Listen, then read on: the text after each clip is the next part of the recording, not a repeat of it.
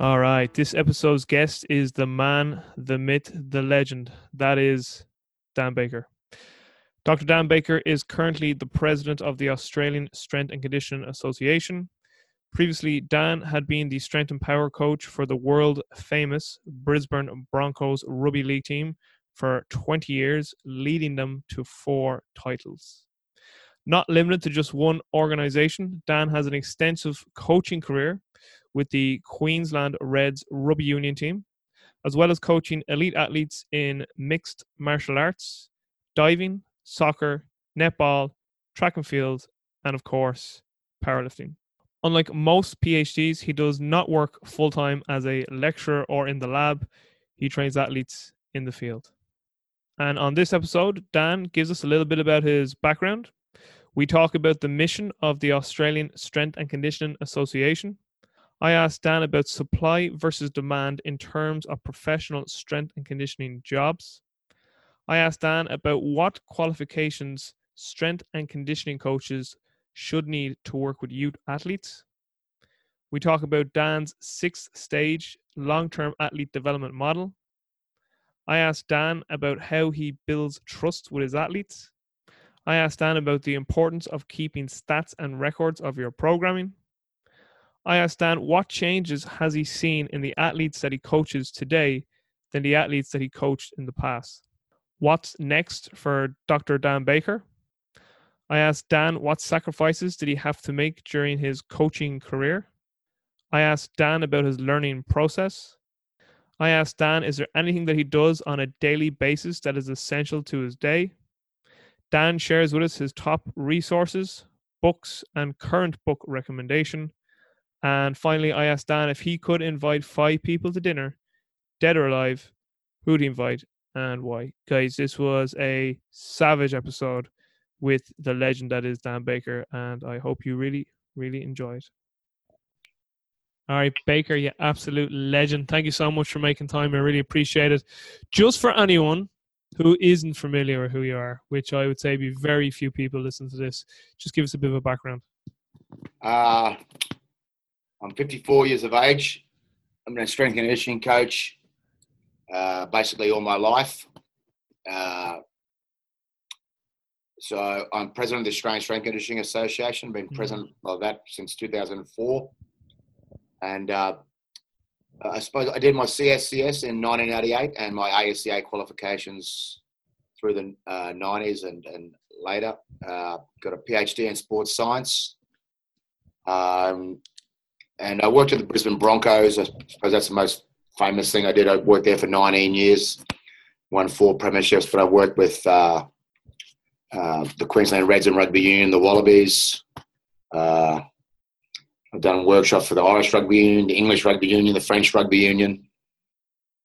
I don't know, stuff like that. And got about 40-something peer-reviewed journal articles and another lot, probably the same amount of ASCA ones. So, and I work with other sports as well, like Olympic diving, powerlifting. I used to compete in powerlifting. As a powerlifting coach, stuff like that. So probably just around a long time. Come here, tell me this. Just a personal question between me and you. How are the hips? Yeah. How's your knee, by the way? Yeah, they're all pretty good, mate. I squatted this morning. It's my medium workout this week. As always. So I went up to, for my medium workout, so it's about 80%. I did 5 on 150 this morning, so nice. No problems. My squat just affects how much I'm traveling. Sometimes affects how much you can train, and if you get too many long commutes, I get a bit body gets a beat up just sitting in a plane for a while in cattle class, economy class. Yeah. So this is the 3rd time I've flown to Europe this year. So plus I've got lots of trips to China and India, so there's lots of flights. I had 3 flights in 4 days once this year in May, where they were 12:30 a.m. flights. So I slept sitting upright in economy class on a Monday night, Tuesday night, and a Thursday night. So that's what can affect your your health of the hips and neck and shoulders a lot. So just sitting in economy. Yeah, as myself and Ali McFarlane can attest to last year when we gave you some treatment at St. Mary's. Yeah, that was quite good. So we got your toe touch back. Yeah, that was pretty bad at that stage. So I've been pretty good since then. So thank you very much. Very good, very good. Come here, I actually never knew you've been president of the ASCA since 2004. Yes. Wow, I knew you were president, but I didn't know you've been president for 15 years. That is some going. And just so for the listeners, the topic I really wanted to get Dan to speak on today was long-term athlete development, because he's a fantastic model that I've seen him present on twice, once in Ireland and one in St. Mary's. But before I get into that, Dan, just tell us a little more about the Australian Strength and Conditioning Association, because you guys have been making a big push, particularly lately over the last year, 2-3 years, to really up the standards of strength and conditioning in terms of accreditation. Like speaking to you last year, I could just sense like the passion from you from that, as if it's kind of like your new sort of mission at the moment. Like, whereas maybe a couple of years back, you were very much in the trenches doing the practical research. It seems like this chapter of your life is very much about a legacy you want to leave behind, saying, listen, no more bullshit. We don't want cowboys in our industry. We want to be respected like a medical profession. Just talk about that for a little bit. Yeah, that's exactly what it is, Robbie. Exactly. So in Australia, we don't have one flat line level of certification. So we have 4 different levels of certificates of ASCA and 7 or 8 different strata. So we have level 0, which is for mum and dads, no barbell work. It's a short course. Basically, bodyweight exercises, sprint mechanics, don't kill the kids. How to warm up, don't kill the kids. What we found, our Australian government did research and found most kids' coaches are unqualified, but they still take warm-ups. They still do, and we don't want them to say, oh, there's someone's training program. Let's do this with an 8-year-old or something. So it's basically don't kill the kids. That's level 0. So it's not a full certificate, but we call it level 0 certificate. Then we have level 1, which is for university students and personal trainers. And then the real certificate, which could be what we say is our level of a professional coach. So if you aspire to be a full-time coach, it's our level 2 certificate. And then there's level 3, which is you don't need to do that, but it's often people do it for their own PD after being a strength coach for 8 or 10 years. Now, from level 2, the Australian government has mandated that any sport that receives government funding at any level can only hire ASCA strength conditioning staff. And if they're in high performance, which means they're Olympic sports or they're Olympic level athletes or pro level, like the professional rugby league, rugby union, can only use ASCA level 2.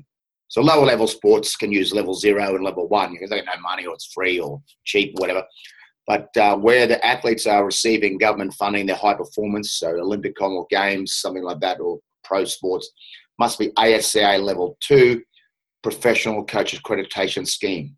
So we have this thing called a professional coach accreditation scheme. Once you have level 2 or are at least completing it, which it can take a while, you can apply for your ranking. So it's based on having level 2 or completing level 2 and how many years of experience you have, and also what is the level of the athletes you are training.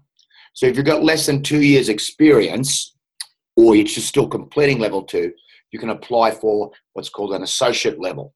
So a lawyer at a law firm, associate lawyer. After 2 years full-time experience with athletes, now remember, personal training hours don't count for shit. Okay? They don't count. We're only talking about hours with athletes. Personal training, fat mums and dads and, whatever you train with personal training, I don't know, that doesn't count. 2 years full-time with athletes. Now, if you don't work full-time, maybe you're a personal trainer, you've got to keep a log of your hours, how many were with athletes this week, how many were with personal training. So it might take you 4 or 5 years like that. But 2 years full-time experience, then you become what's called a professional coach.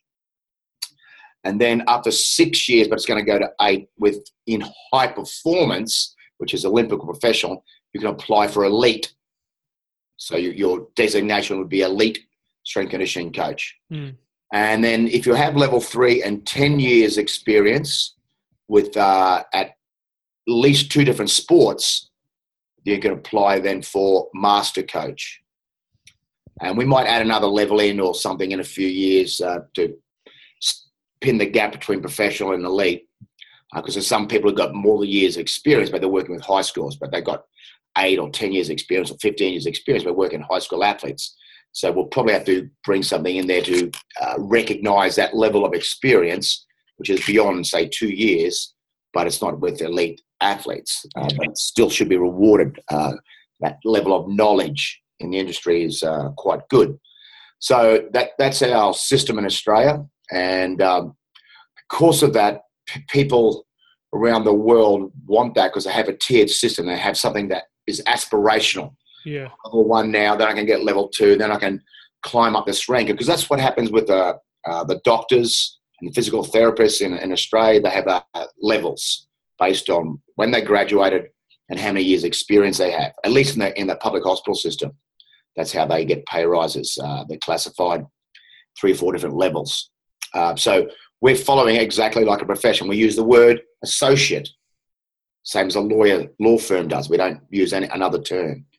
The other thing is in Australia, it's this thing that's took off I see it in the United States, and people try to copy it in Australia, where you don't pay people. So you got to work for me for 6 months, then for free, and then I might give you a job. That's illegal in Australia, in any industry. Any industry. They call that an internship. Yeah, no, it's illegal. Internship in Australia is part of your course. But if you've got your ASCA level 2, brilliant, you can't intern. You've already got it. You've got it. You can be asked to do a work trial for less than a day or less. That's government law. After that, you're being paid. There is no unpaid 6 months and we might see how you go and then give you like a job at $2,000. Impossible. Illegal. Minimum wage in Australia for an adult full-time employee is $19.43, irrespective of the industry. If you're part-time, you get 20% on top of that. So ASCA has better pay rates than that for our coaches, though. That's the minimum wage if you're like picking up dog turds from a school crossing or something, the minimum wage. We have pay rates then we recommend to employers for our different levels. Now, obviously, a lot of our good employees get much more than that. For example, I think the elite is like between $90,000 and $100,000 or $90,000 and $110,000.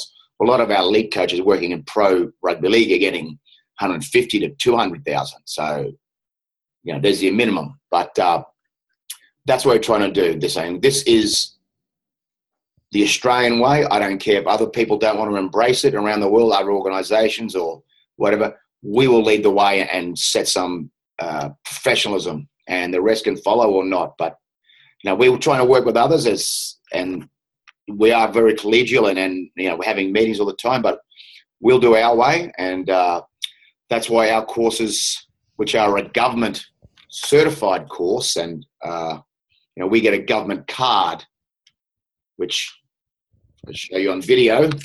Mm-hmm. That thing at the top says Australian Government. Yeah, see that. Yeah. Coat of Arms. That's my certification as a coach. Every coach gets that card. So it's not like Jack and Jill's personal training, thing done at, I give you a certificate and blah, blah, blah. Not worth a pinch of shit anywhere in the world. Ours is a government card, and it's very important to us. And that we have the full backing of our federal government to educate and certify people, and they stipulate or mandate that sports use ASCA accredited coaches. Now, you can have other qualifications. If you want to do an FMS course or any other course, sure, we want to say, do your other stuff, do your what we call enhanced scope of practice, do other things. Have them as well, but you just need to have an ASCA qualification on top of that. People say, well, I've got a uni degree. Yeah, that's a theoretical knowledge. Did your university teach you how to squat and clean? If they did it, some unis embed ASCA courses in their degree. For example, Edith Cowan University Masters of Strength Conditioning has the level 2 embedded in it. Yeah, you still have to do your coaching hours on top of that, but the learning part and the practical assessments all in your ECU Masters. There's another master's degree in Australia as well as does, and a few of them do it at level 1s for the undergrad students as well. So we have the full backing of our government, our members. We have linked these coaching competencies to pay scales that are either recommended or mandated if you're in a government job, such as an Institute of Sport, or either federal or provincial Institute of Sport. So that's where we're heading, and hopefully the reason then is we're in demand in countries like India, China, Philippines, lots of Asian countries. And Robbie, can I tell you something right now? Guess where we're coming soon? Ireland. Level 2 in Ireland. I know. A certain Tommy M. No, wait, that's too obvious. T. Mooney. No, wait, that's too obvious too. No, I'll give it a couple of hours. I know. So, yeah, and we're going to have a level 1 and a level 2. We'll put the link up. I'll send you the link. It's on the ASCA website. Yeah. This is the first time we announced it. Love it. There'll be Tommy. There'll be David Boyle, who's a level 3 ASCA coach. In case you don't know, he played 4 games of State of Origin. Wow. In the front row. I think he's had more than 23 nose operations. It could be more. Front row means you're copping 4 arms. His nose has been broken just a few times. No diaphragmatic breathing for that guy. No. Breathe through your nose. I don't think so, love. I've broken it 23 times. And Dave's is still fit as a fiddle. He's like 50-something. He's older than me. And great. Hard, doesn't have an ounce of fat on him. And so he'll be doing the course. And hopefully we'll have one more well-known presenter to help out. We're just going to sort that out. And I'll say that before I mention it. But someone that a lot of people in Ireland will know. Great. That's fantastic to hear. Can I ask a favour?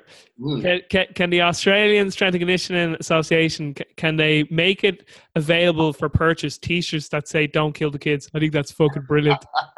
That is so good. Oh, you've been through ASCA. I see. Don't kill the kid T-shirts. That'd be so only for level 0, mate. Level 0. Yeah. Come here. Something that came to my memory there, just as you were showing me your basically like your driving license card there. There was an interview with Vladimir Zasiorski, so the guy who wrote the Science of Practice Strength Training 1 and 2, and he wrote the second edition with Kramer. But there's a famous interview with him on YouTube, and he talks in the interview about the system he had to go through to become a coach in Russia, and back in the day of the Soviet Union.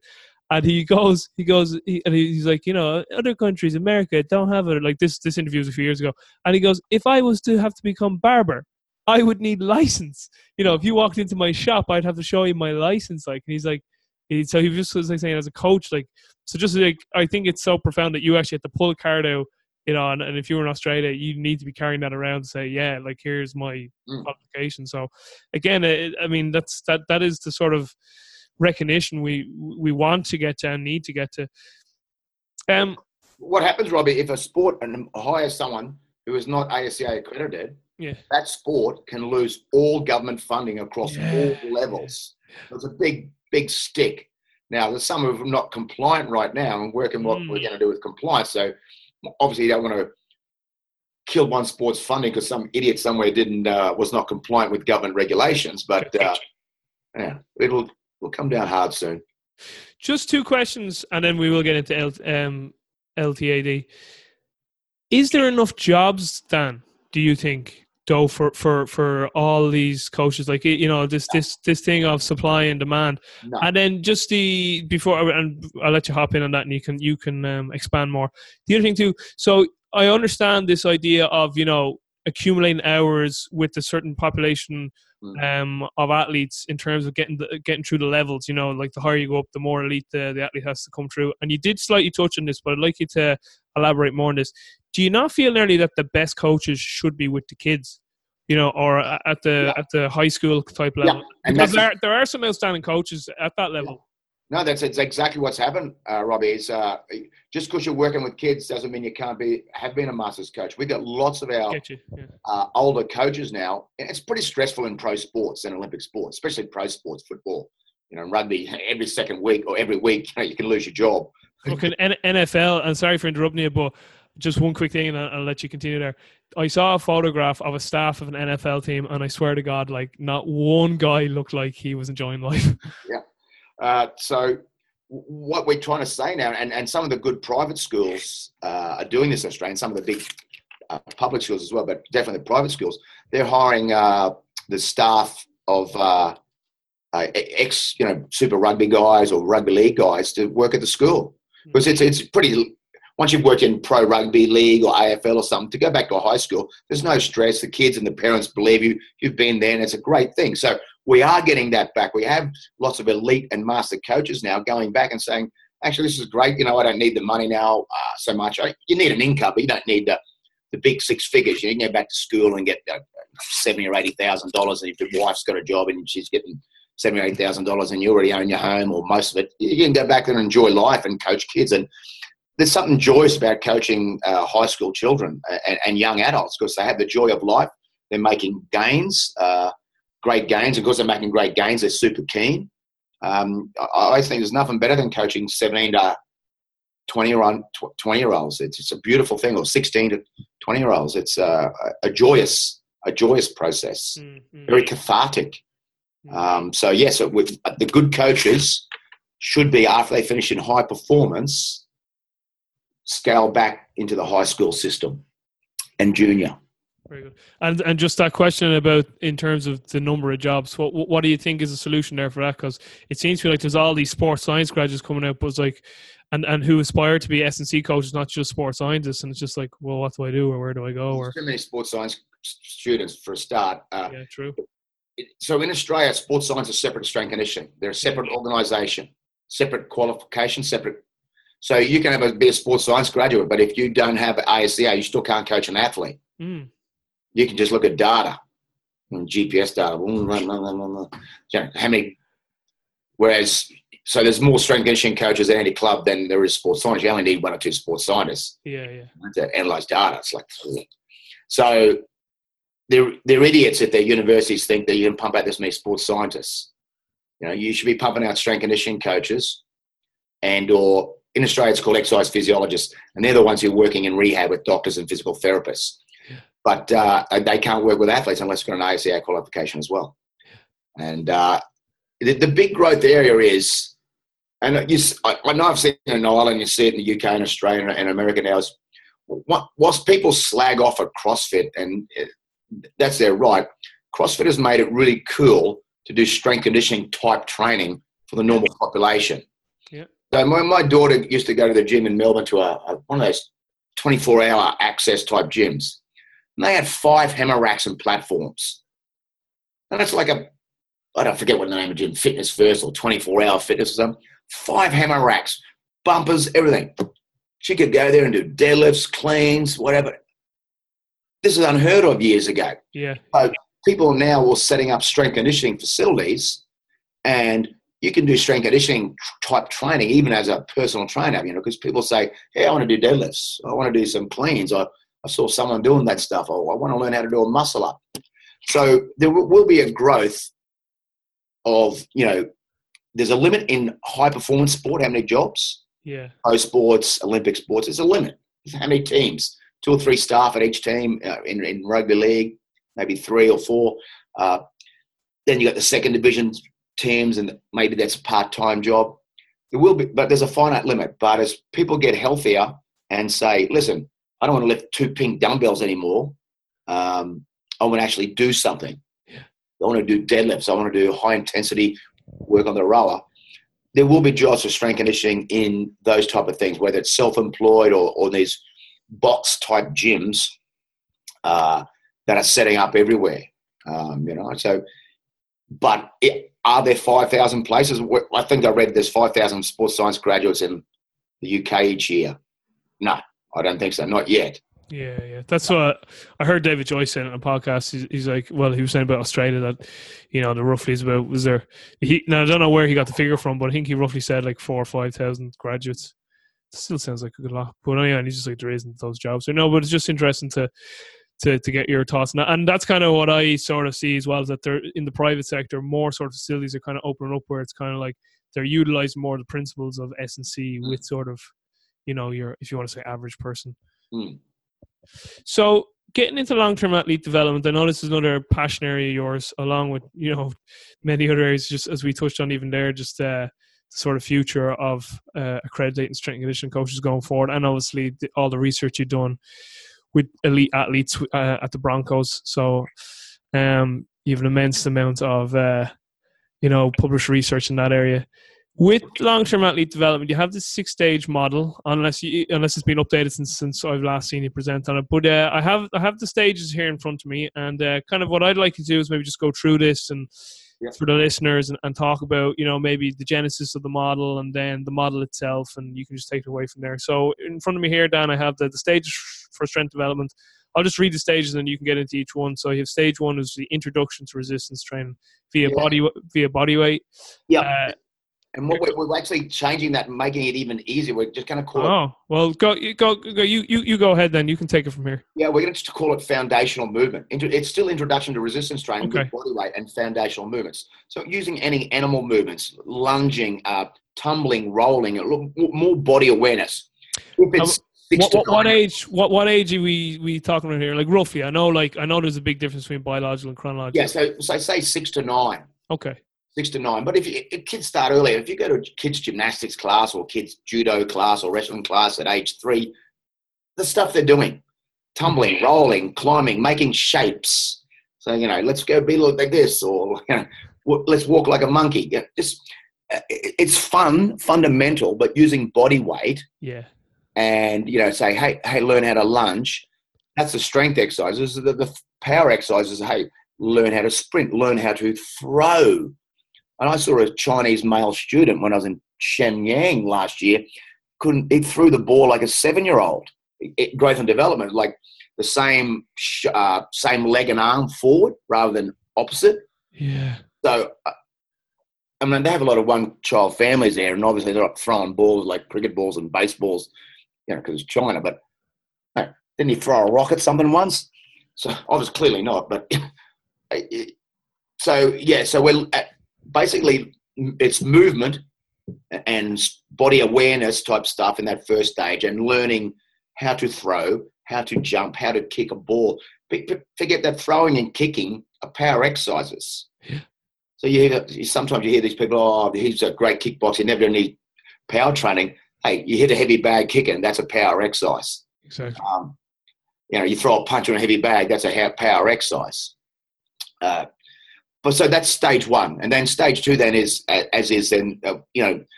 what we're changing the term slightly now, it's still body weight training, but so the first stage is body weight foundational movements. The second stage is body weight, but now learning to overload with body weight. So using our push-ups, pull-ups, squats, split-legged exercises, which is split squats, step-ups, lunges, and things like that, pistols, planking, and our flexion rotational group of exercises. So there's 6 exercise groups, and the 6 ways of making them harder, which is the change of leverage, change of range of motion, changing the plane or angle, the stability demands, addition of a soft resistance, or the giving of a task type thing, or single limb variation, which is a task. So we have 6 ways of making 6 exercises harder or easier without doing sets and reps, without even mentioning sets and reps. So that's stage 2. So basically the first 2 stages take us from maybe 5 or 6 years of age until 13, 14, 15. It's like you mentioned before, we're trying to say, listen, stay away from barbells till you finish that growth spurt. Because you can be really good at a certain, maybe 12, and we introduce barbells, all of a sudden they go through this growth spurt and they're absolute retards again.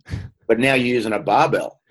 And it's so what we're saying, that maybe 11, 12, 13, you think they're ready for barbells, we'll just use soft resistance. Use the sandbags or Bulgarian bags and bands and medicine balls, and overload with sandbags, because they will fit the body a bit better when they're going for these Mongo growth spurts where, that they're just, some kids, they look like a giraffe just been born when they hit these growth spurts. And, there's valgus and varus shit happening in the knees or within the 1 rep type thing. And why would we put a barbell on someone like that? Yeah, you actually have a great video that you show of a female athlete that your wife worked with when she went through her growth spurt. Yeah, and that's a girl who was a gymnast and had good body control. Yeah. And was a professional surfer, used to be a gymnast, and then goes through her growth spurt, and all of a sudden, like, you know, you can just see the body change. She can't get the depth in the squat all of a sudden. And yeah, it really was crazy, because the first clip you show over, you're like, oh, she moves really, really well, really great. And then the next clip, she's like way taller, and he's just like, she's like Bambi, like. Yeah. And that happened in like a month or two. Yeah, very short period of time. Yeah. And then, and 2 months later, like, so my wife still kept the barbell squatting, but just for technical progression. But really the overload was with the other stuff, the medicine balls and sandbags and the pistols and that. And then 2 months later, she grew out of that growth spurt and come out the other side fine. Yeah. But it was a very tapered and measured approach. And that girl, she went away in the Australian under-18 surfing team as a 16-year-old. She got third in the world under 16s, but she was the second strongest in the team. Now, and I'm not talking about just the women, second strongest. She was stronger than a 16-year-old boy. She was stronger than, there was only one 18-year-old boy who was stronger than, and that was measured at a isometric mid-thigh pull on the force plate. Love it. I love when I hear stories like that. So that was good. So that's a classic example. Like, that video, as you said, it's a time split up, you know, over 6 or 8 months, just to show here she is, but then, wow, look what happens here. Ooh. Yeah, because I think what I really appreciated about that video you showed was, it's like anything. You could read about it, you could hear people talk about it, but until you see it, you're like, whoa, like this is like, not that you don't think it's true that growth spurts really disturb coordination in kids growing up, but it's just I think it because too, like when I was younger back in the day, like I'm 32 now, like when I was 11, 12, strength and conditioning, like what was that wasn't around when I was playing sports. So like we were never like there was no lens to expose us through our discoordination. Do you know what I mean? Whereas as I got into coaching, I read about, like, you know, the growth spurts and peak height growth velocity and what can happen to coordination to a kid when they're going through a growth spurt, in terms of, like, you know, obviously even their sports skill, but it's more even grossly pronounced in certain maybe just basic exercises you'd see in a strength conditioning program. But it's like that old saying too, like a picture is 1,000 words, a video is like 10,000 words. So just, I really think it drilled home the point to anyone who was at your lecture and saw the video going, whoa, like this is a real serious physiological process. But it was so great to see her come through the event and go, because by the end of it, you're like, oh, now she moves like really, really well again. Yeah. It's, and you know, asked her ankle on her squats, and it was good, and she's smacking out doubles on 65 with the, you know, 1 and 2 still left in the tank. So it was good, and really great. So from that's the second stage, body weight with a little bit added soft resistance, and your 6 ways down to progressively overloaded. How do you continue on? And so stage 3 here, it says the introduction of the barbell. So what does that look like?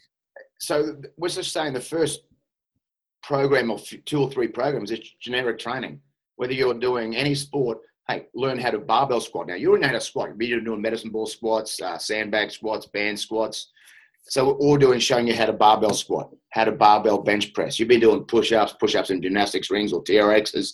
Now we're progressing to barbell, because after a while, these bodyweight exercises, you've been doing them, they don't allow you the amount of resistance to overload you. And we know we have to progress to barbell training, especially for squatting and the hinging type movements.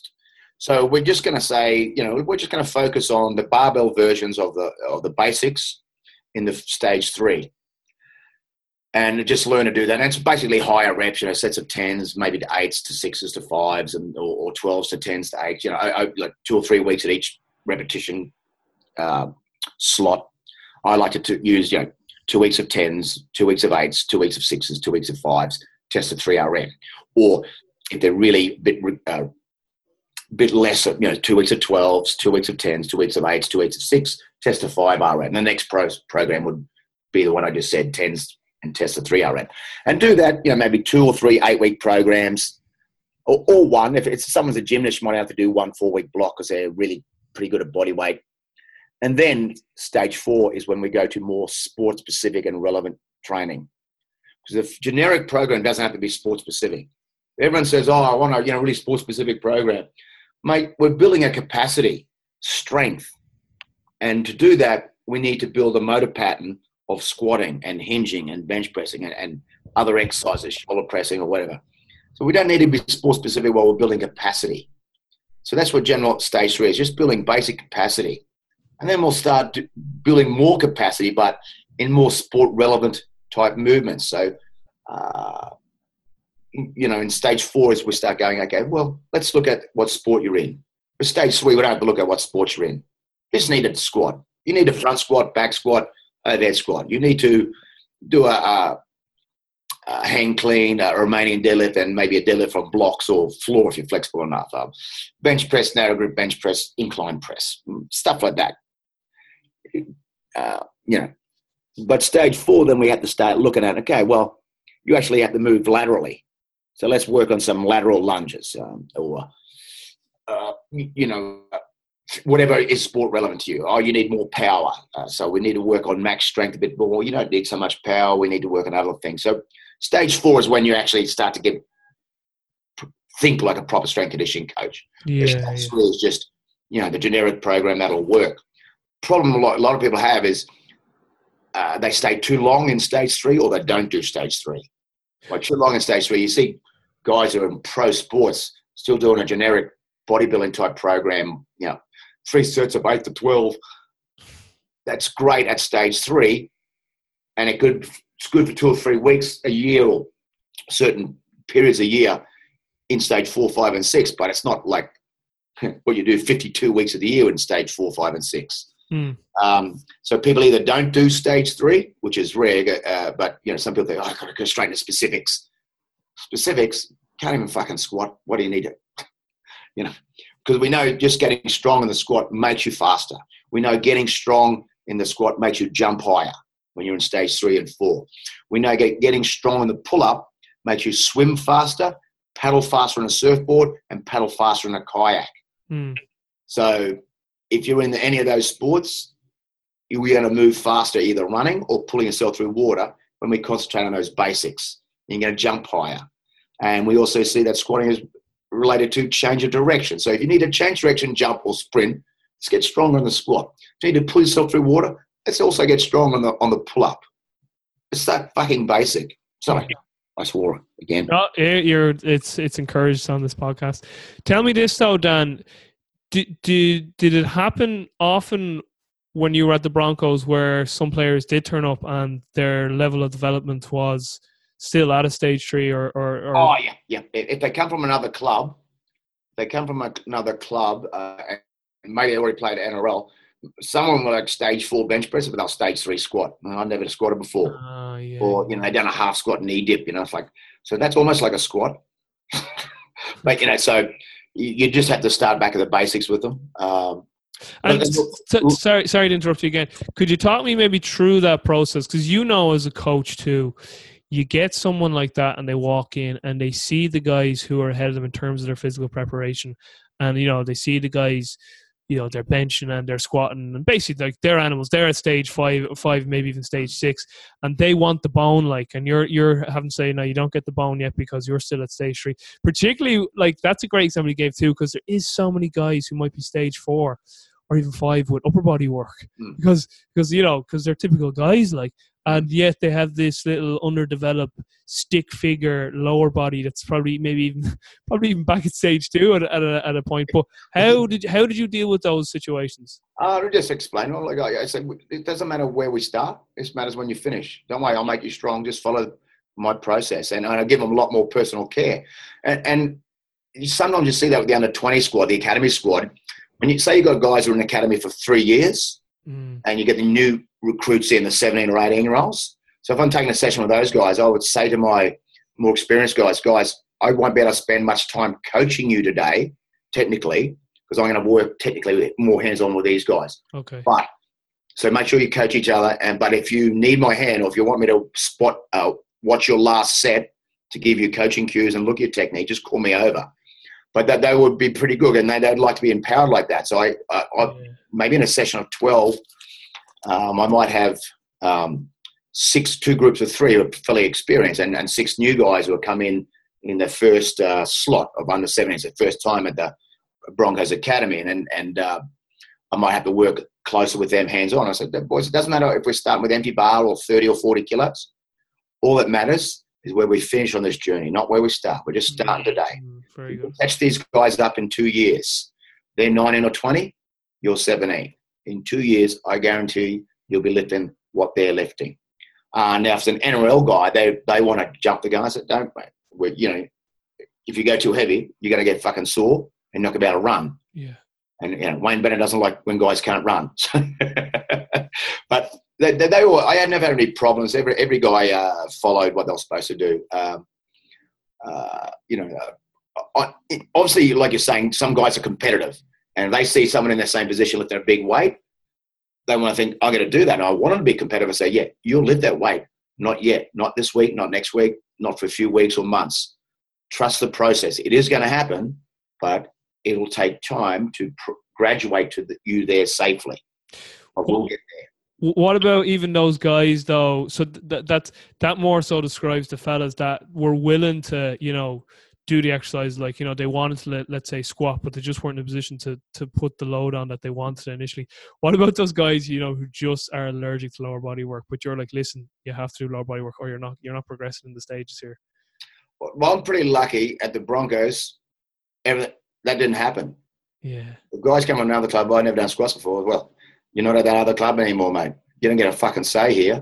I say, as you know, Rob, you probably saw that shirt when a guy said, I don't want to squat today, and I had that shirt, harden the fuck up. I still have that. You gave me that. Yeah. So you gave me one, yeah. So there's just not an option there. Yeah. Well, Wayne Bennett would come in as a head coach, and he was like fucking 60, and he's doing squats, And so if a head coach is 60 and he's squatting, what's your fucking excuse? Yeah. So I never really had that. There's guys in other sports, in rugby union, some guys try to play that card with me when I work with rugby union. They're like, if you can't squat, you can't play. If your body is too beat up to squat, how can you fucking play? Yeah. So, and obviously there's a difference between, off-season, pre-season, in-season, and then when you're in-season, obviously you're trying to manage fatigue and in the lower body and obviously the prescriptions, and obviously there's individual and all that. But, yeah, I get where you're coming from. But everyone, what I do is people think they all have to squat heavy. And I think, no, we squat to your ability. So if your ability is like 120K for one, and we're doing 5 at 80% or roughly 80%, RPE 8 or something, well, then you'll use that weight. Maybe it's 95 kilos for you. And for another guy, for Shane Webge, it might be 180 kilos or some, it's irrelevant. Just because he's in the same position, they're different things. It's to your ability. So it's, and even then, like I said, percentages, as we know, is a little bit flawed, but it's a guide. So I had 2 guys could bench 157, and one guy's a fast twitch fiber motherfucker. He can do 1 set of 5 on 125, and then he's like tapping out. The other guy can do 5 on 142. Yeah. So one guy can do 5 at 80%, and then he won't get 5 on a second set. You have to drop him back to 115 or something. Other guy can do 3 sets of 5 at 90% because he's a slow twitch fiber. But they both bench 157. One guy 142, one guy 125. Yeah. So when I'm doing 3 sets of 8, the guy who benches, the explosive guy, he can only use like 90K, 95K. Now the other guy, he can use 130, 3 sets of 8, but bench 157. So there's 40K difference, but they bench at the same 1 RM. But for sets of 8, the explosive guy, 1 set of 8, oh, Dad, I hate 10 8s. So, we have to accept that when we say, well, listen, you're not in trouble because you're fucking more explosive. This is your ability. You're explosive. Your sets of 8 is even proportionally lower. You're like 65%. The other guy, he's doing 80-something% for 8s. Yeah. The rest of the group are doing like 70, 72%. And we just have to train people to their abilities within the scope of what we're doing. We're saying it's a day of 3 sets of 8 at RPE 8 or RIR 2 or however you want to describe that. 80, 70% or 80%, whatever is just a guide. Your RIR, reps in reserve, or RPE is really what helps you fine tune it for that individual. So as long as we have our prescriptions, we just train like that. I think a key thing you said there a few moments back was, trust me. So, you know, as the example you were given when you were talking to, you know, a hypothetical athlete who is underdeveloped there, and like they wanted to just get into like the main train like the rest of the guys who are ahead of them in terms of their development, and you kind of said, you know, I just tell them, trust me, you know, trust the process. Because that like the more and more I talk to elite coaches and even people who are more, say, into the mental preparation aspect, they keep coming back to this sort of concept that like the number one ingredient for success between friends, wife and husband, teams, any relationship, business, it's trust. So like it seems, I mean, you just sort of said it in passing there without kind of maybe, you know, recognizing like that you maybe even kind of touched on it, but trust and communication seems be such huge things. And maybe just before we finish up about stages 5 and 6, can you maybe just talk about your time with the Broncos and how you developed those relationships with the guys? It was a different era when I started. It was the mid-90s, and pay TV had just come in, and there was a Super League war, and guys just got a massive pay increase overnight. And there was a bidding, there was a revolution, and some of the teams left the league, and there was 2 different pay TV companies were fighting over it, and it was a different era. So the guys had just gone from being semi-professional really to full-time professional. Yeah. But their mindset, some of them were still semi-professional. You know, I'm getting an extra $200,000 and I don't have to lift weights if I don't want to. Nah, that's not happening, mate. So it was a little bit different era. So first off, I was very, and this is what the coach wanted. We're trying to change a culture from a semi-professional. It was very dictatorial. Okay. Because that was what was needed. It was almost military. We're trying to take guys who are semi-professional, make things compulsory until it's ingrained professional. So it was very dictatorial. But a lot of the guys in the league like that. They're working class guys. They just like to be told what to do. Don't, you know, leave your brains at the door, lift this weight, do this, trust the process type thing. So it was pretty dictatorial first off. But in saying that, a lot of the guys enjoy that. They don't just, they're there, tell me what to do and I'll do it. Right? So that was easier like that. And that was a different era. Now, obviously, with the top guys, you're not dictatorial because they played X many games, won so many grand finals even before I got there. Yeah. But, you know, you tell them what to do, but not in a dictatorial or aggressive manner. Say, okay, guys, we're going to do this today. Let's, you know, blah, blah, blah. Whereas the younger guys say, and they start questioning you, why do I have to do this? Just fucking lift, will you? But, you know, stop annoying me. Yeah, just, you know, why do I have to do this exercise? You know, why do you have to wipe your ass? Why do you have to eat green vegetables? You know, why anything? But as time gets on, and the new era of guys come up, they embrace professionalism more. So it's a lot, don't have to be so dictatorial. I prescribe everything for every player. The training groups, every single weight they lifted. They never chose a weight. I chose the weight, chose their training partners, chose all their exercises. And that was the thing. Just trust me, I'll get you the results. If the result is not a chain, it can only be 2 people's fault, mine or yours. Yeah. Okay, so I'm going to set you these goals. I'm writing the program. If we do the work I put in this program, we should get the goal. If we don't, and there's not an injury involved, it can only be 2 people's fault, yours or mine. And I kept stats on those things, and it was like 90% of the time I'm right at achieving the goal. So in 10% it's wrong. So therefore, of those 10%, is it due to an injury? Is it the player? Or is it me? So, you know, I say to the player, I'm right 90% of the time. So on the off chance that I'm wrong in setting your goals and program, if we go to the coach and talk about this, who do you think he's going to fucking believe? Me or you? So he's going to believe me because I'm right 90% of the time, and I write the coach's program and he gets his goals. So you better fucking train hard because it comes back to you now. So, but most of the guys are pretty good. Like I said, I can't remember too many guys that weren't good trainers of the Broncos. They wouldn't last if they did, you know. They'd be there for a couple of weeks in the preseason and hate it and, you know, opt out. So you don't remember them anyhow. One thing I really took away from your lecture, one of your lectures, was the vast amount of data you collected over the years and kept. And one thing you said was that one of the reasons why you collect all that data, aside from obviously wanting to do research, was it gave you something to always defend your programming and coaching to if it was ever questioned, in terms of like, if you had to go to the head coach, you were like, listen, here's all the numbers, here's everything. And you were like, it's almost like an insurance policy. Can you maybe just touch on that? Because I like just touching that for coaches who are listening, because I thought that was a very profound statement. Yeah. One of the things, and you see if I can send you a slideshow, some slides. Big thing, the Broncos was accountability. Your personal accountability to do your job, to turn up ready to train, ready to play, and be accountable for your performance. Now, as a coach, I'm asking them to be accountable. Like I said, I'm keeping stats on my programs, on my results, and that's my accountability. So I want my players to know that I'm accountable to myself and to the coach, and I'm also accountable to do the research to try and stay up up to date on a wide range of things. Guys would ask me, I heard about something. So I would either know it, I say, I don't know it right now.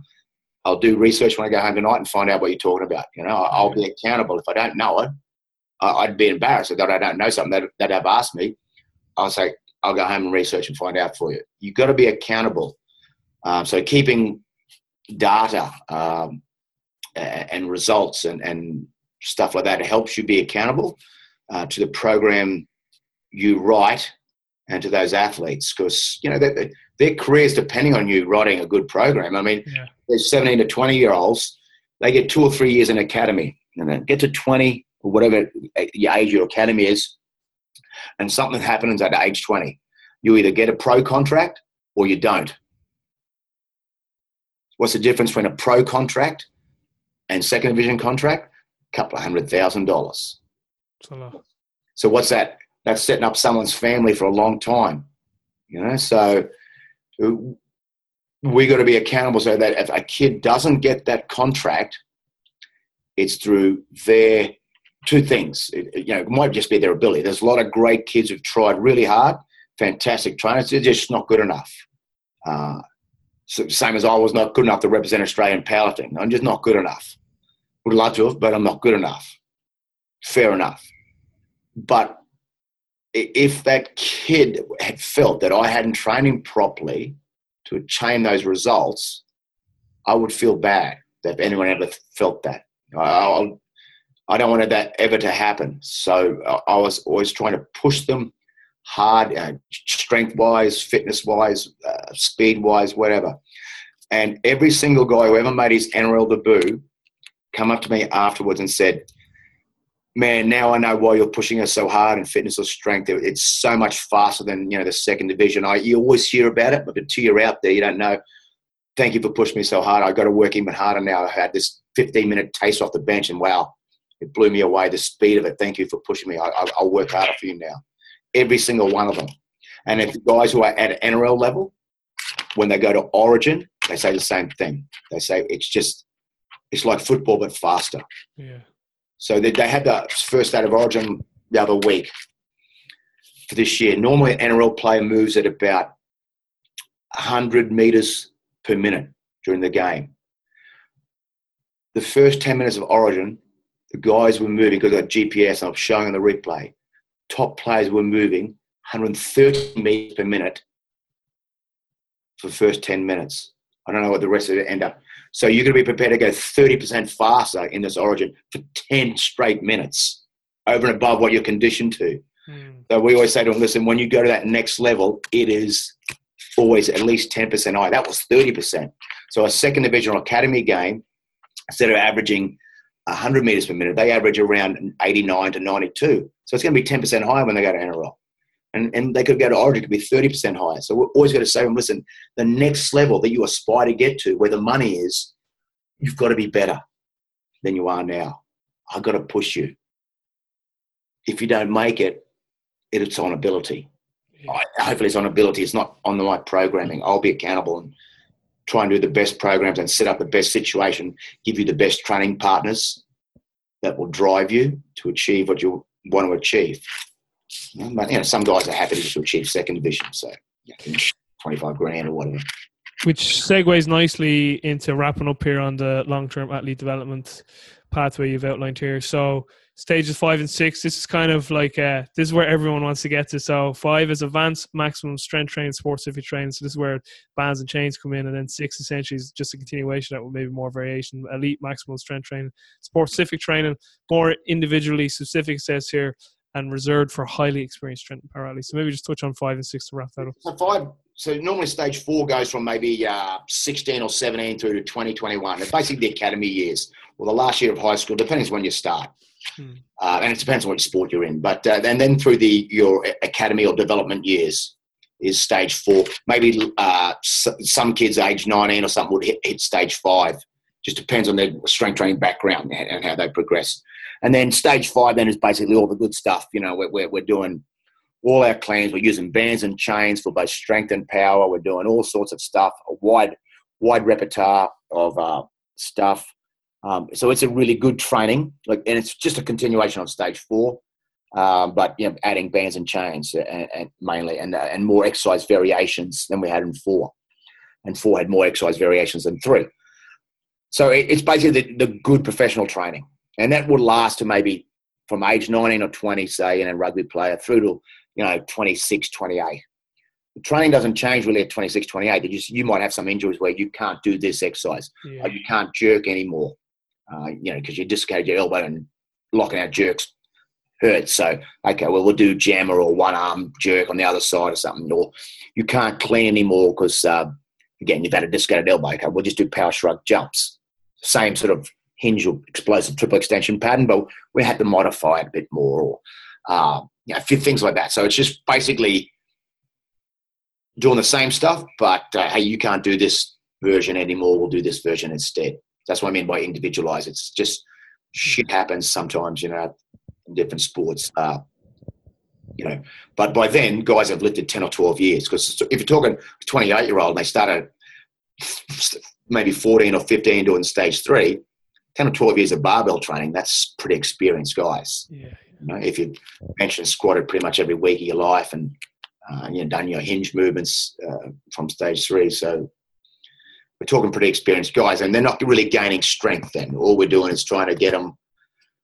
So what we see in high-level sport is that it's shorter and shorter the pre-season, because guys, whether it's tennis or rugby or whatever, track and field, you're going to compete, or swimming, you're going to compete more to make money.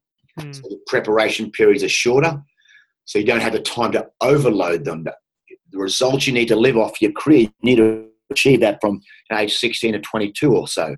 After age 22, you're competing so much then, and the pre-seasons are so short. All we do is try and get you up to your PB level, and then we're just in maintenance again, because your season might be 30-something weeks long or 40 weeks long. If you look at the French rugby union season, 4-week pre-season, boom. How can you overload? I mean, you can overload in 4 weeks, but you can't overload an elite athlete to improve their 1RMs or their fitness, not in 4 weeks. Not so easily, You're 29, you played in France for 8 years. You've done a lot of maintenance training. There's not much development training. So that's pretty hard, stage 6, when you've got guys who are pretty experienced and you've got the short pre-season. So and to give an example, some of the Broncos guys said that if we win the grand final, we'll get in the semi-finals. And after that, there's a 6 or 8 week test series. They might play for Australia or England or New Zealand or Samoa or Tonga or something. And those guys don't finish playing till mid-November. The players' union rules are they have 6 weeks off. So that takes you up to Christmas time. Well, Christmas, we have holidays in Australia. Other player union rules, all players are off for about 8 or 10 days over Christmas, New Year. So those guys then don't come back to the 3rd of January. So their pre-season, and the first game is mid-February. So we have a 5-week pre-season with those guys. We have a trial match. So we have a pre-comp. So we have lifting 4 days a week for about 5 weeks, then 2 weeks or 3 days a week, and then we're in maintenance. We'll test, and then we're in maintenance. So, in that 6 or 7 week block of pre-season, you just get guys back to their PB. Yeah. I mean, because they might have had 5 or 6 weeks off lifting after the season. We tell them have some time off, regenerate, and then, maybe mid-December, go to the gym and do some light bench and squats to prepare your legs and upper body for when you come back in January, a few runs and some fartlek work or something. Do start that in maybe early December or mid-December, so you don't come back, sitting on the couch sucking down forex for 8 weeks or something. I get you. Listen, I won't keep you too much longer because you're only after coming off a flight and you're in England and London now, and you've only just checked into the. No, I've been here a week, mate. Oh, have you? Sorry, I thought you said yes in the email you were checking in at 2 p.m. today. Yeah, I'm checking in. I was up at Milton Keynes. You were in another part. I get you. Still a bit of traveling though. But I just have a few little more sort of quick fire ones, and you can just rattle them out. One thing I do want to ask. I know you're not as involved coaching day to day, so you might maybe have a reference point to answer this. But I want to ask: have you seen a difference in I was going to say young males, but I mean this could be females too. Have you seen much of a difference with the athletes that present to you nowadays, like in terms of like how they show up, not even just physically, but mentally, emotionally? Like, are they very different or removed from what you'd experience later or earlier on in your career? Yeah, you did. I had to change coaching styles a lot more towards the end of the career. So what worked, like I said, early days, you had to have a different style. I had to much more entertaining as a coach towards the end. Do you think we're softer, to put it mildly? Not necessarily, but I think no, because guys are coming through this training and they're actually stronger. I got all the results. Guys coming through now, they're stronger in bench press than they were 20 years ago. Squat is not generally. But I'm even talking. Sorry to interrupt you, Dan. I know that's sorry. I know that can be annoying. I even mean just from a mental and emotional perspective as well, not even just physical. Like, do you feel that it's the same or different or up or down or in all aspects of physical preparation? Like, so so you have your physical, your psychological, your tactical, your technical. So let's just say with the physical and psychological. Generally softer. I think there's some people are softer. If there's some kids that are just I was talking like there's some kids playing the NRL now that they're in the rugby league raised by their grandparents or raised by someone else, because their parents were hopeless or druggies or alkies or whatever. And those kids, they've just battled through everything to get a chance. So I think there's some kids who are mollycoddle. And if I could give an example, it's not from me, but from Steve Magnus, our lecturer up that we had at St. Mary's, and he talks about something about the California quotient. Steve's a middle distance and long distance running coach, and when they're recruiting people, he gave me an example of if they recruit someone from, say, LA, a high school kid going to college, you're only going to get so much improvement out of them because those kids have trained so much and had everything given to them, a good running coach, a masseur, blah blah blah. But if you get a kid from the Midwest, that kid's probably grown up on a farm, worked hard, did wrestling in one time of the year, cross-country running, football, played 3 different sports, didn't really specialise, but a good work ethic, and has a little bit more untapped potential. So it might be that the city kids have lots of more opportunities and they probably might have a sense of entitlement or they get these things, whereas country kids or kids from farm areas or rural areas have had probably less opportunity and probably maybe embrace it more, and also I think they just embrace an opportunity more and don't complain as much with a sense of entitlement. It's like Mick DeVere is a famous Broncos player. When he first came to the Broncos, they had to get 2 buses to training, take him an hour to get to training. But he asked the Broncos, he begged them to Wayne Bennett. He sent Wayne Bennett a personal letter. Please, I want to play for you. My club is shit. And Wayne said, well, come up here, I'll see how you go. And found him a place to live in the other side of town just to see his mental toughness was like. Kid turned up to training every day, hour on the bus, hour and a half home. Now some kids, I can't get to training. I lost my license drunk driving or something. But I can't get there. I haven't heard of fucking Uber. Haven't heard of a bus. Haven't heard of walking. So I think it's more maybe just a sense of entitlement or not a sense they haven't been challenged. Yeah. We've spoon-fed them or someone spoon-fed them. When I say we, someone spoon-fed them too much. But they're the ones who won't win you a game when it's 8-all. Yeah, it reminds me of a really good story by, I don't know if you know who Neil deGrasse Tyson is. He's an astrophysicist, you know, Neil, and he was on London Real, and you know, a lot of podcasts and interviewers, they ask this standard question of, you know, if you could make a phone call to your 18-year-old self or 20-year-old self, what would you tell yourself? So he was asked that question on the podcast, and deGrasse Tyson said, I tell myself nothing. Because he's like, you know, he's like, every experience that I've gone through, I was meant to go through, and it's led me to be the person I am right now in this very moment in time, in this conversation I'm having with you. And he went on to give a really good sort of, you know, reason of why he believed that. And he was like, take, for instance, the immigrants that went to America from Europe, broke, you know, bad background, and they, through just pure sheer will and hard work, made something of themselves in America. And when they had kids, they're like, I want to give my kids everything.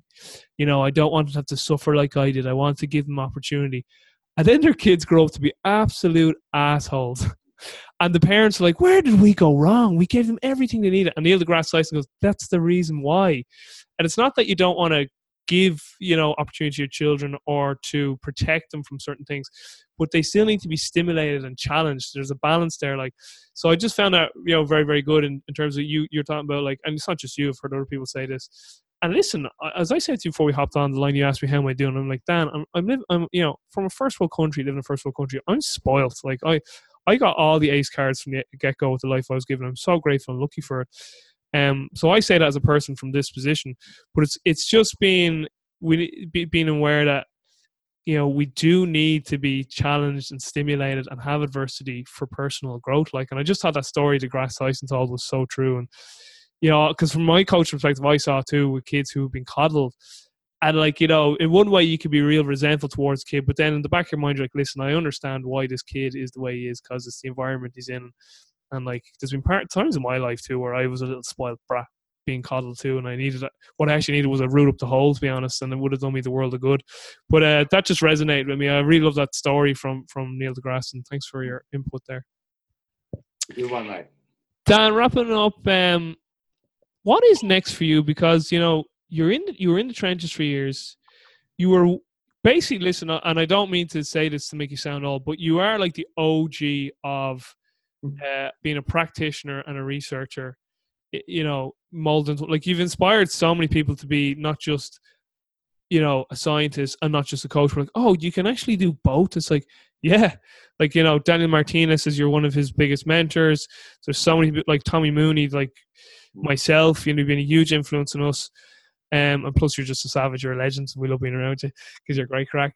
But what is next now? Like, you do so much traveling.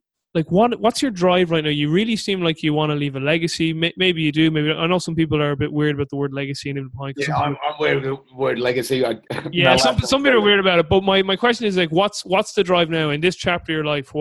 What are you hoping to build and leave behind? I know we touched on it with the Australian Strength and Conditioning Association, but, you know, what's driving you now day to day? Yeah, can I just say about legacy?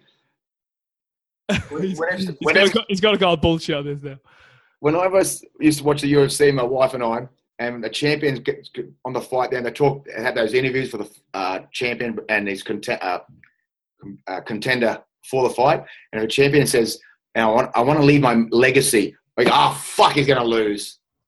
Every guy who talks legacy loses because he's thinking about the future and he's thinking about himself in a different way. Yeah. Fuck, I'm just going to knock this fucker out or submit him or whatever. They start talking about legacy, and my wife will go, fuck, we know he's going to win the fight now. Fuck. Pay-per-view too. Fuck. You know, so that's why I hate the word legacy. I associate it with fucking people losing title fights. Right, so I take that back. Then. No, it's okay.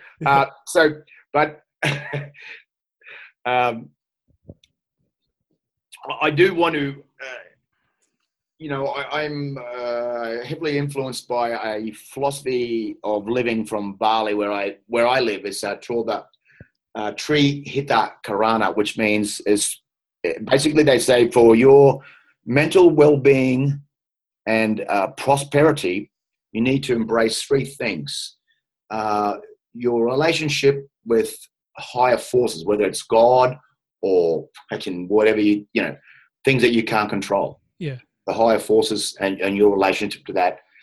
you need to be in harmonious balance with other people and harmonious balance with your environment. What I'm trying to do is make sure that strength conditioning coaches have a more harmonious balance in their lives. They don't feel overworked, underpaid, underappreciated. Now, if I do that, if I can help people to improve our profession, and I'll be rewarded with some form of karma, which is the other part of that. So I am trying to make sure, basically for my ASCA members first off, and hopefully the rest of the world can follow, but I can't influence, I can't directly output other organisations, but even if I am a member of them, it's for other people. But for ASCA members first, I want myself and my board and our members want this, that we are a profession, that we are seen the same as physical therapists, or speech therapists or chiropractics, and we have relationships with them. You know, they recognise us, so we have a memorandum of understanding with Australian sports physical therapists, with Australian sports nutritionists, with Australian sports chiropractors, the doctors. We have a memorandum of understanding that they recognise us as a profession, and we recognise them. That's another part of this government thing, that you have to have memorandums of understanding about what your role as a professional is. So I do want to make sure that when I'm finished as president, people can know that I'm an ASCA accredited coach. The minimum I get paid is this if I go to an employer. Obviously, if you're self-employed or whatever, it's going to be a different story. But I want that to be the thing that people say, yes, I'll do this as a profession. And I know that my payout comes. I'm not getting screwed over by the club who says, we want you to work for free for 6 months, or you're going to get £2,000 or something, some shit thing like that. So I just want that to happen. That and I just mean me. I mean my board, our board, ASCA, not my board, our board, achieve that for our members. So it doesn't affect me. Like I'm not working as a coach, I'm working as a lecturer or stuff like that.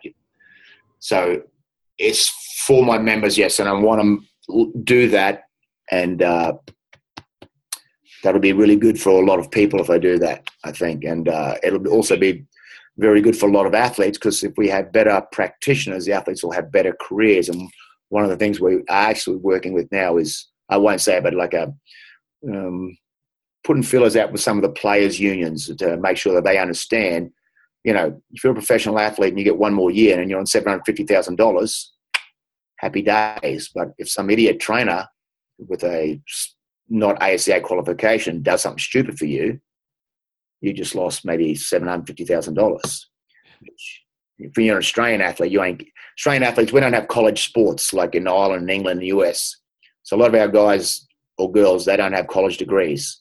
They're going to make their money as an athlete. We have guys who can't spell the word job, some of them. So getting one would be quite hard. So we just want to make sure that our ASCA members have especially our professional members, level 2 and above, have a rich, rewarding career and are recognised as a profession, same as other professions are, physical therapists, whatever.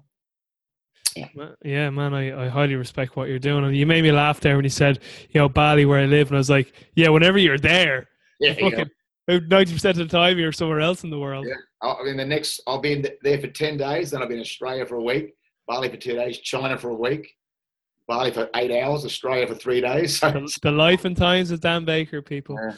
Dan, what sacrifices have you had to make over the years in your personal life because of your coaching and whatnot? What trade-offs had you had to make?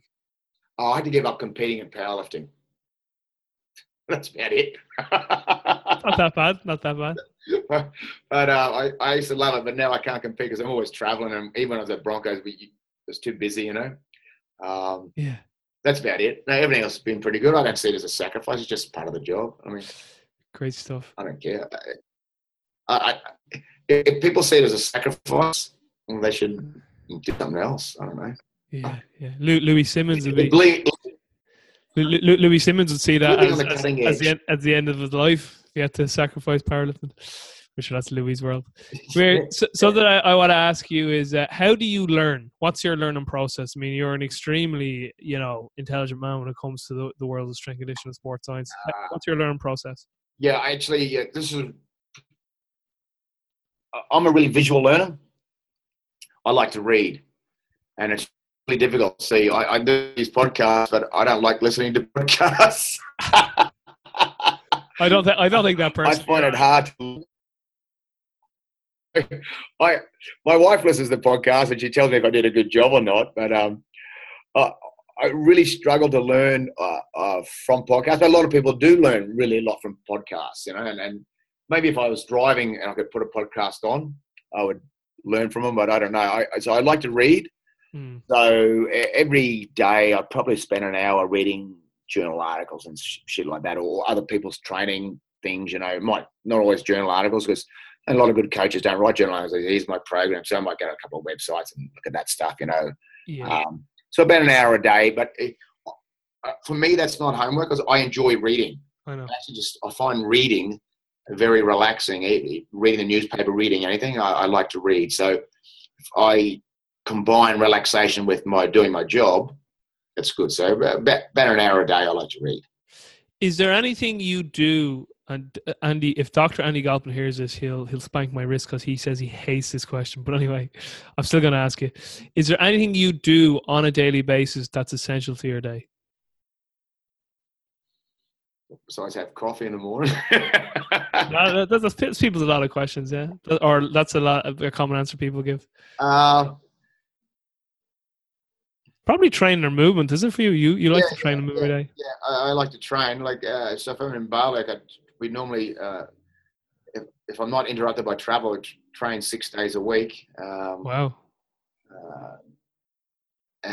But if sometimes I'm surfing, I might drop back to 4 or 5 because the volume of surfing can impact my shoulder health a little bit. So just if there's not much surf or I'm pretty busy or I just want to train, sometimes I'll train rather than surf.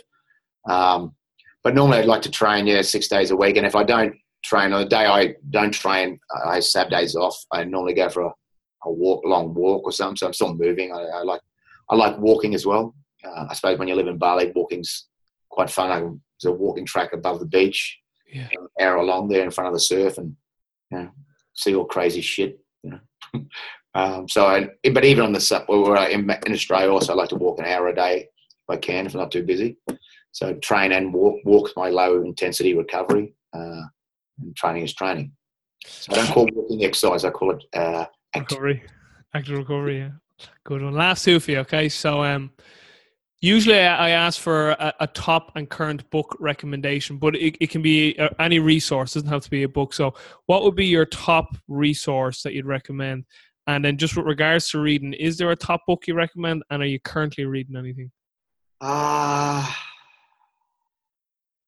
And this could be anything. It doesn't have to just be within strength and conditioning. I always say to strength and conditioning coaches, read Sun Tzu, The Art of War. Yeah. So I first read it in 1988. A lot of people recommend that book. Because what you need to do when you read that book, think of the emperor as the CEO or the chairman of the board. Think of the general as the coach. And then you'll see the interplay. Yeah. And it's fairly short. You can read it in a couple of hours. It's like, Sun Tzu said this, that. But there's a lot of things on there on discipline and deception and stuff like that. So I always just say, if you're going to be working at an elite high performance place, there will be always friction between a coach and someone above the coach, especially when the coach is not getting results, and the board will be under pressure to sack the coach or change coaches or something. You see that in soccer, football in Europe all the time, So The Art of War.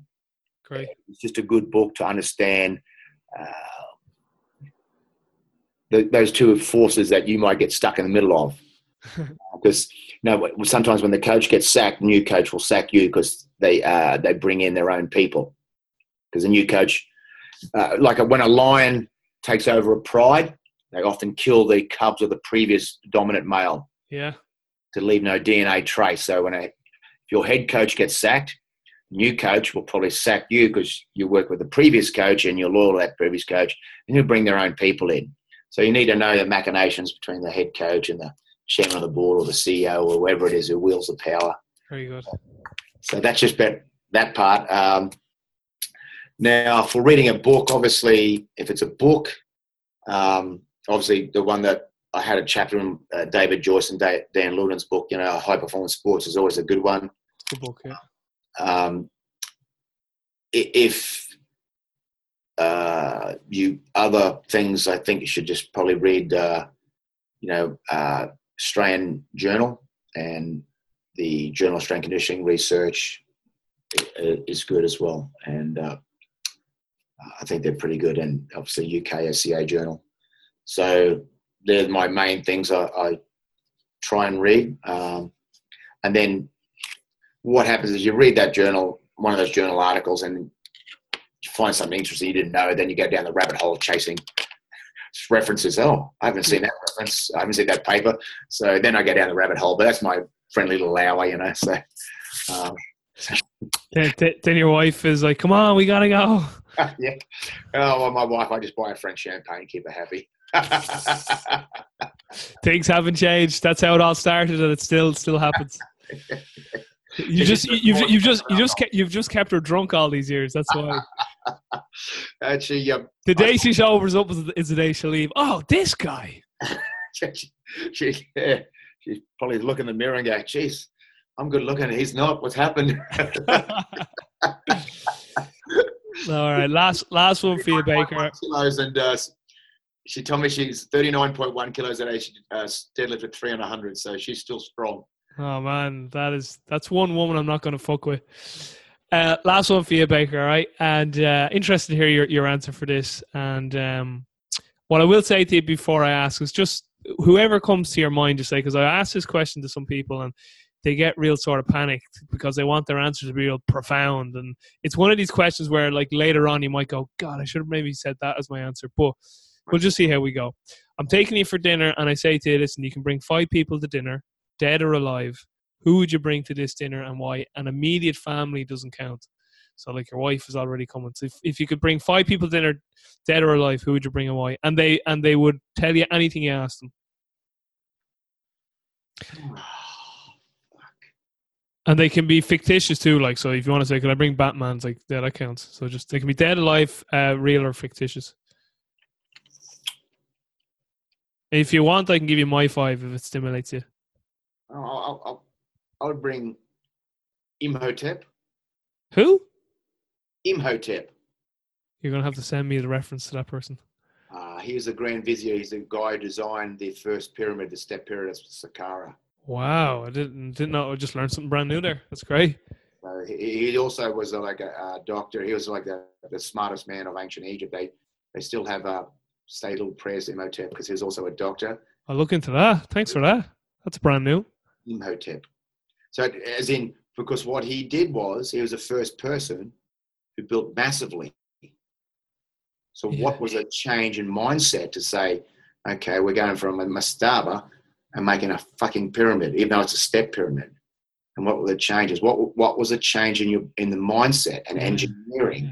That's fascinating. Do that. That's a great leap in humankind to build a monument in stone that's however meters high. I don't forget how step pyramid is, mate. Yeah. 80 meters high. Before that, it was just like a stone building. That's the first evolution in human thinking that changes about how we see things. And how did he come to that conclusion? How did they work that out? Yeah, I'm completely ignorant to any study of Egypt or Egyptian history, so that's fascinating. Thanks for telling me that. And the listeners.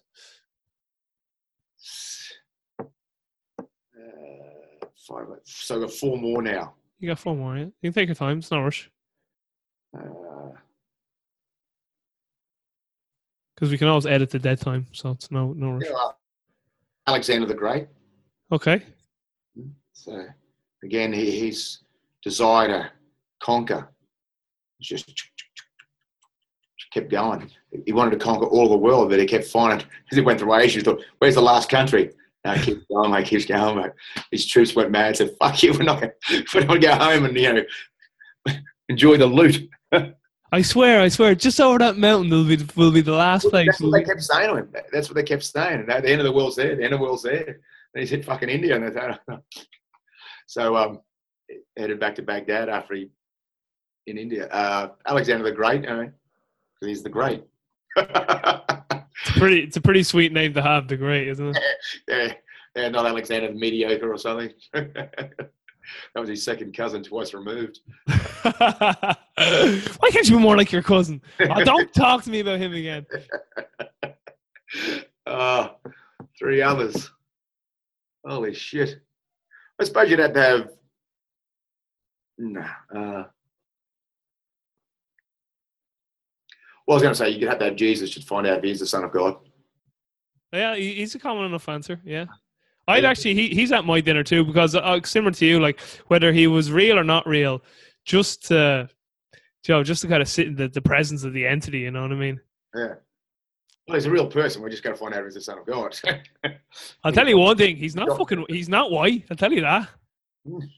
I knew you couldn't be living in that part of the world. Those statues were bullshit. Yeah. So then we got 2 more. Whoa. Well, I've got Jesus, got to have Buddha. Yeah. I'd say he'd pack away some calories if the statues have his physique right. There's 2 parts of Buddha.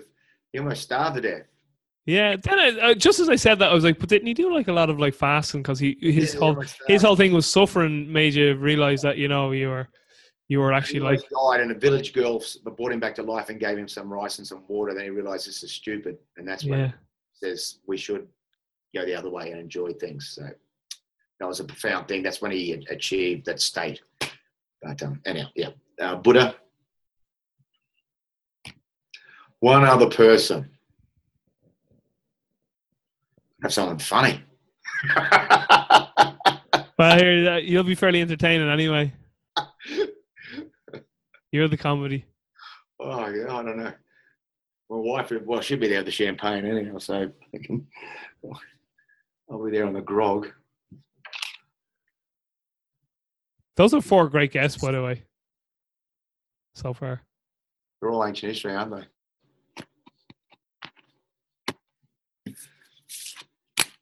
What is he thinking? You're thinking her. I like this, though. You really are genuinely giving a thought. I appreciate it. I'm such a history buff, see, so I'm always thinking history people. I'm a history tragic, especially ancient history. I'd be more into recent. I study the wars, World War I, II. A lot of American history too. I love the Civil War and independence.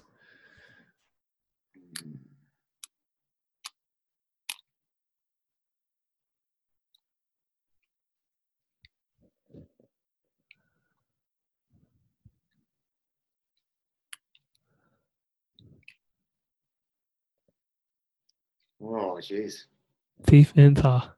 Yeah, I'm just trying to think who would be. Do I want to know stuff or? It's.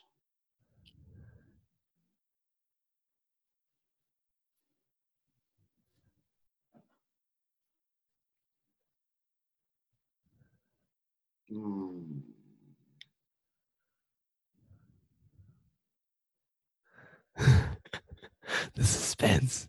Oh, you fucking got me stumped, mate. I don't know what to fucking say now. I'll get here. We'll edit out. We'll edit all that. Tell me yours. You tell me yours, and that'll probably stimulate my mind because I'm under the pump here. So again, this is the thing. They changed because again, depending on who you've been reading all that. But 5 people I would bring to dinner. So there's a gentleman. You probably haven't heard this guy. There's a guy called Joseph Shilton Pearce. And he's a number of books he wrote. He only passed away in 2016. He was old. He was actually in World War II. But he wrote a ton of books on child development, parenting, spirituality. And just his writings had a big profound on me on understanding human behavior. So he'd be one. I actually, when I found out he passed away, I was devastated because I was like, I really hope I get to meet him some way before. And then he passed away. He was one. Another guy is a guy called Jacques Fresco. He's one of the guys behind what's called the Venus Project. basically he was a futurist, and he only passed away recently too. He's over 100 years old, and he developed like this resource-based economy where his whole thing was like the world will be gone of monetary economy, and how the world will function is we'll take these inventories through artificial intelligence, like machines, like computer machine learning will say, this part of the world needs this irrigation and this crop and blah, blah. And he was like, people will work, and the reward is that they'll have a planet that sustains them. Like, so we'll disassociate with money and monetary systems and all that. But he would have been a really great guy to sit down with. Jesus would be one, as I said to you. And then probably Abe Lincoln and Martin Luther King would be two other people. But other people who kind of hop in and out of that at times, depending. Nelson Mandela would be another one. I've studied a lot of JFK, John F. Kennedy. I'd love to talk to them about the Cuban Missile Crisis and just say, like, what was really going through your mind at that time? Because, like, people don't actually realize how much we owe JFK. Like, at that time, like, the world could be so many worlds could be very different. I mean, if Hitler if Hitler actually sustained bombing on London and didn't do the fucking thing to Russia, what could have happened, because London was just about to cave. Churchill would be interesting to talk to, I think, to a certain degree, even though he probably would annoy me because he's real imperialistic, wasn't he? Like, at the same time, the British are brilliant, but still, you got to respect the belief you put in. But they'd be some names anyway. So the first five I named there: Joseph Chilton Pierce, Jock Fresco, Jesus, Abe Lincoln. I've studied a lot of Lincoln too. I'd love to just talk to the man. And Martin Luther King. They'd probably be my five. I'm still stumped. Listen, you can always send the fifth person to me. It's no big deal. Yeah, I want to send the fifth one when I think about it. Yep. That's no problem. I appreciate the four you gave me. Before we wrap up here, where probably can... have 100 beers tonight and think about heaps shitloads of people, so you can add it. You're about the Pope. So will you I'll send you an email to remind you if you get a chance. Just send me the name of that first person, the Egyptian guy. Yep. Just so I have it right, because I link up everything in these show notes, like everything anyone mentioned, like even like you named one of your Bronco players. I have to go look him up now. But Dan, before we wrap up, where can people find out more about you personally? Where can they find out more about the Australian Strength and Conditioning Association and anything else you got going on? So the Australian Strength and Conditioning Association is www.strengthandconditioning.org. Okay. And you can go there and you've got course dates from different places of the world. Like I said, we do courses in India, China, Philippines. We're doing them in Ireland. Yeah. Soon this year, obviously Australia, New Zealand, all over the place, and we go to almost anywhere if people want us to do a course. That's great. And if people want an ASCA qualification, but they already have a degree, we also have a recognised prior learning where you can help get an ASCA qualification. There's obviously some hoops you've got to jump through and be assessed by someone, but you can be assessed online, basically via video. In your lifting and stuff like that. I have my own website called www.danbakerstrength.org. Yeah. I've got some free articles in there. It's, a lot of stuff on velocity-based training, which is the thing that we have coming up, and what we're developing workshops for that will be announced soon. Some workshops that we're going to do around the world on velocity-based training.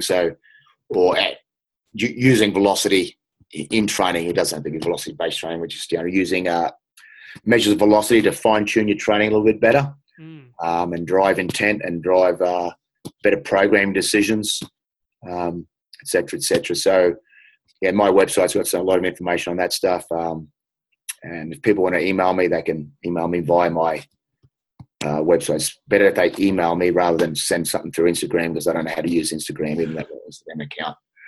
My wife does that shit. Listen, that's going to be all linked up in the show notes. So the links to anything to do with the Australian Strength and Conditioning Association will be linked up, and the link to your website will be linked up too. Cool. Thanks, mate. So everyone can just look at the show notes. So I'll say goodbye to you offline. So I think I want to end this conversation with saying my favorite Dan Baker line from this interview. Remember, people, don't kill the kids. That's right. All right. No, seriously though, from me and from Dan, thanks for your earbuds, and I'll talk to everyone soon. Peace. Trihita Karana.